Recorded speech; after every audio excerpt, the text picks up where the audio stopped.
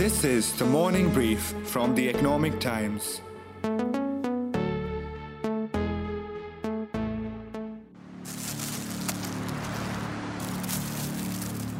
India is the fifth highest generator of plastic waste. India generates a humongous 3.3 million metric tons of plastic waste every year. 10 lakh plastic bottles are currently being purchased every second. In India, plastic waste per person doubled between 2016 and 2020. Our next generation will see more plastic than fish in the ocean if serious actions are not taken. The Ganga River Basin has the world's second largest plastic polluted watershed. The amount of plastic waste is so enormous right now that it can cover the entire Earth 4 times over. It's killing our planet, killing our sea life, and slowly killing us.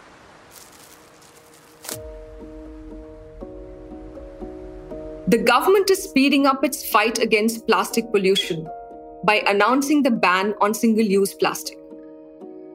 At a time when the amount of plastic waste created by each of us in the country has more than doubled, the question is, will this ban break our bond with plastic? Or will its utility preserve and make it a forbidden fruit, one with great demand, making it yet another bogus ban? We dive into today's episode seeking answers to these questions with Ashok Menon of SABIC, which is the largest producer of petrochemicals, Afroz Shah, lawyer and activist, and my colleague Gurmi Goswami. It's Thursday, July 21st. From the Economic Times, I'm your host Kalpana Pathak, and you are listening to Single-Use Plastic, Can a Ban Beat It? On the Morning Brief. India hosted the World Environment Day of 2018. The theme was Beat Plastic Pollution. We took an ambitious step to lead the fight against climate change by announcing a ban on single-use plastic. But the results were nothing close to what the government would have pinned its hopes on. Urmi takes us back before we go forward. It wasn't that the ban was effective, really, because it's very difficult to effect a complete ban on items which have become so critical or so ubiquitous, actually. There was no clarity on what would constitute single-use items. The issue was this, is that you already had many states ban items, and those would be classified as single-use, mainly plastic bags. So in taking a decision on what would constitute single-use items, single-use plastic items, yes, you looked at the global picture, but you also then did kind of a matrix between utility and littering potential. So those with low utility and high littering potentials are the items that you see on this 20 list. So the intention is in place, but the execution has miles to go. The first attack on plastic did not work as envisaged. But this time, the government has included items which are easily replaceable and highly disposable. The 20 plastic items banned include plastic earbuds, plastic flags, candy sticks, ice cream sticks, thermocol, plastic cutlery and straw, among others. As many as 25 states have already banned plastic bags. But did it work? No. So what will work this time? These are items where replacement items are possible or are already part of the ecosystem. So yes, the manufacturer who is making the single-use plastic plates will not be able to continue to do that. But it is not as if the alternatives aren't around and available. So that's the reason why we will see a better chance of this particular effort actually being successful. It's the kind of items you have chosen which are in use, but the utility level is low. 2 is alternatives exist. And what the government has actually done is taken time with manufacturers, with small and medium enterprises, which are actually sometimes involved in making these products and helping them out. So there has been this background work that's happened. So the world is coming up with sustainable alternatives to plastic. From a more common use of wood and bamboo, to hemp, to seaweed, to mushroom. Companies in many countries are working on fully compostable packaging. For instance, in Thailand, banana leaves are replacing plastic for food packaging. In Europe, a combination of agricultural waste is mixed and dried to replace thermocol packaging. I caught up with Afroz, who led the cleanup of the Versova beach in Mumbai, and asked him his take on the ban. Ban, to me, has a negative connotation. But having said that, what I feel is some plastics are unnecessary, completely unnecessary. So they must go.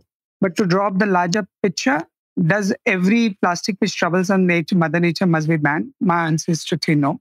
Because you see, plastic has its own utility, let me tell you. It mitigates global warming, and some plastic will be required, will be handled. What we don't require is unnecessary plastic, then plastic which are difficult to recycle, like multi-layer packaging. Impossible to, even if you try to retrieve it.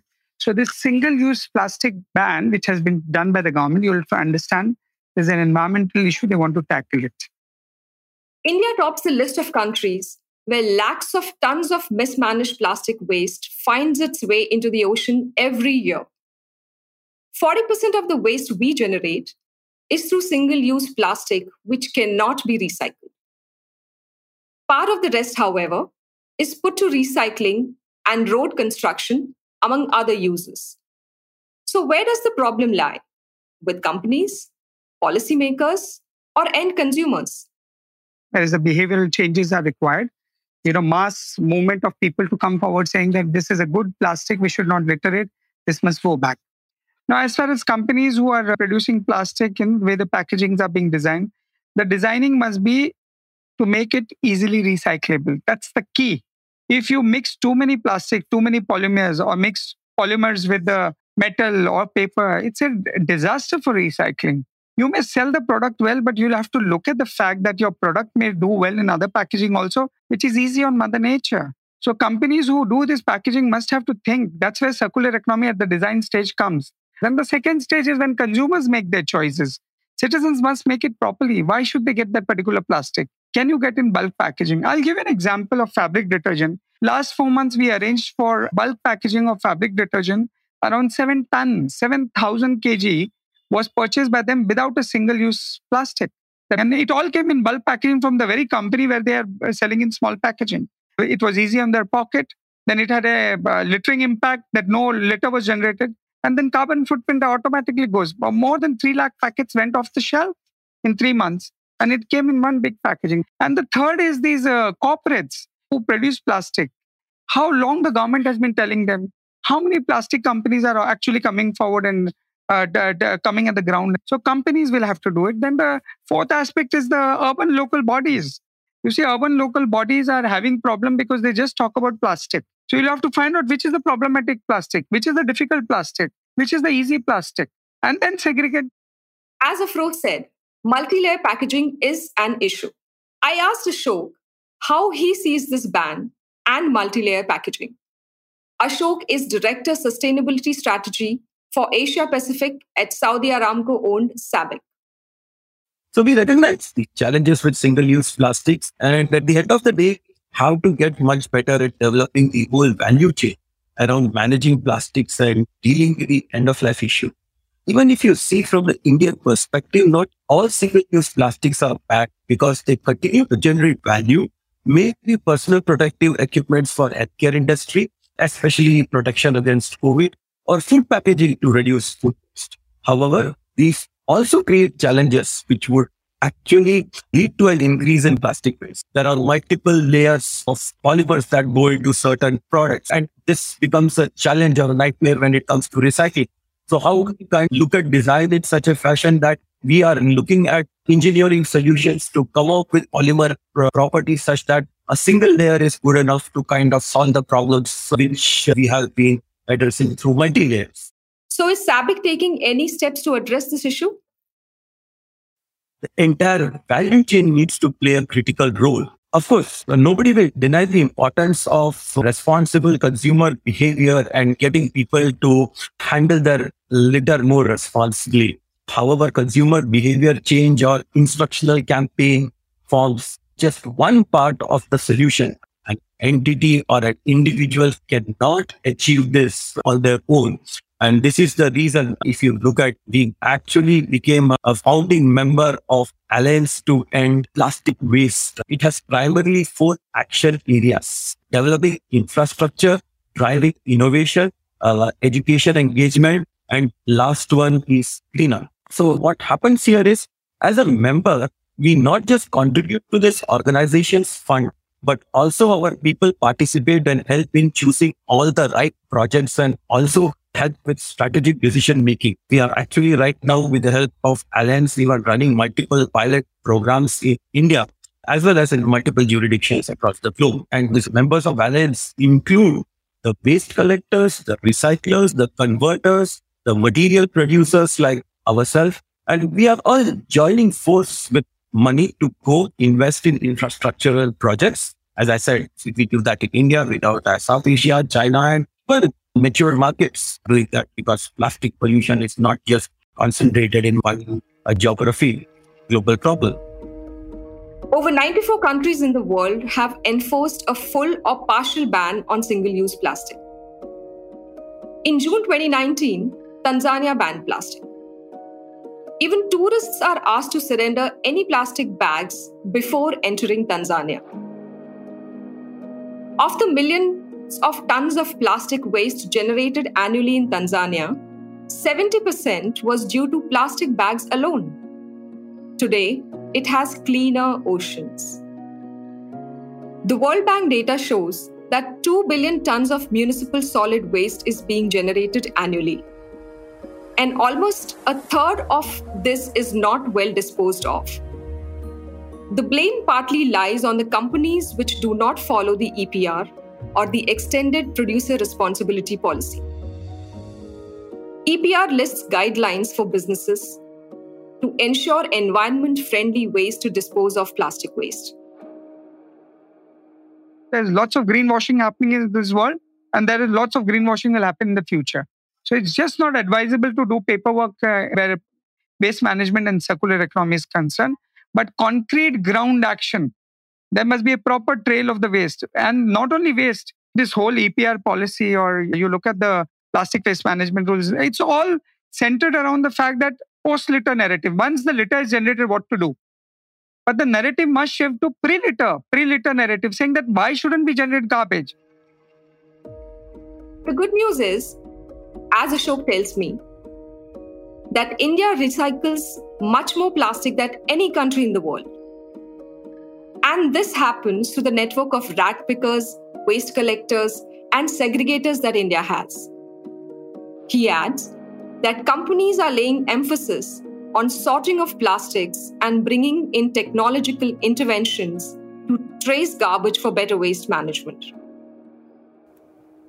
We are definitely leading the recycling, but there is a lot more we can do. Introducing newer technologies, going beyond mechanical recycling, and having good ways to kind of look at sorting also. Today, additional emphasis is being given even not just to collection, but sorting of these plastics, because sorting of these plastics would play a critical role in determining the quality of the final product that comes in. So technologies like artificial intelligence are being introduced to look at advanced sorting machines, because they are all adding value.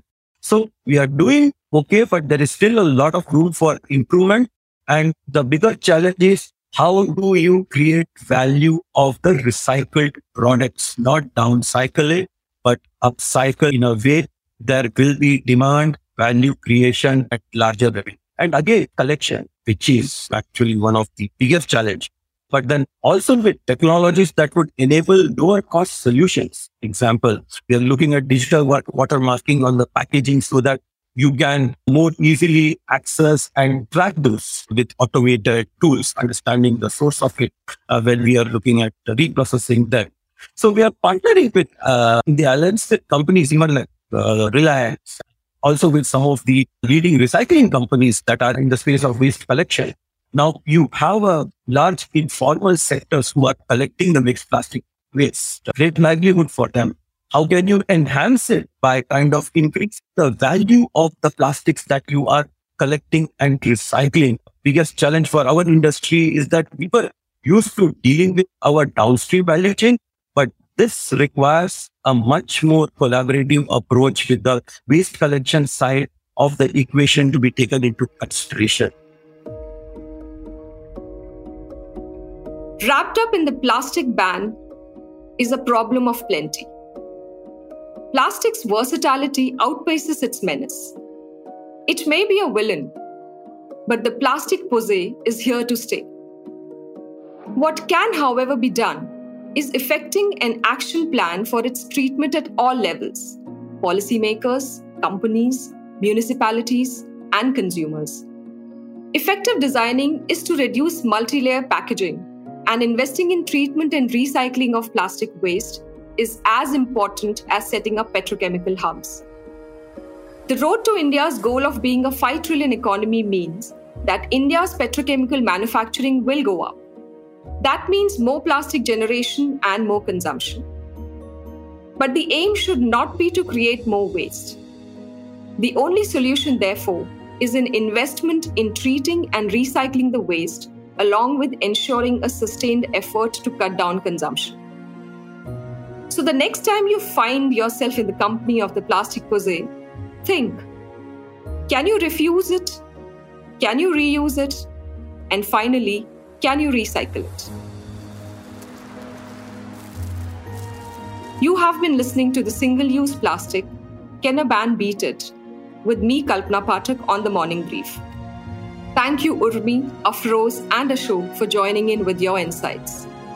This episode was produced by Surbhi Modi from The Economic Times and Saundarya Jayachandran from Awaaz. Sound editors, Indranil Bhattacharjee from The Economic Times and Swati Joshi from Awaaz. Executive producers, Anupriya Bahadur and Arijit Barman. We hope you like this episode. Do share it on your social media networks. The Morning Brief drops every Tuesday, Thursday, and Friday. Do tune into ET Play, our latest platform for all audio content, including Morning Brief. Have a great week ahead.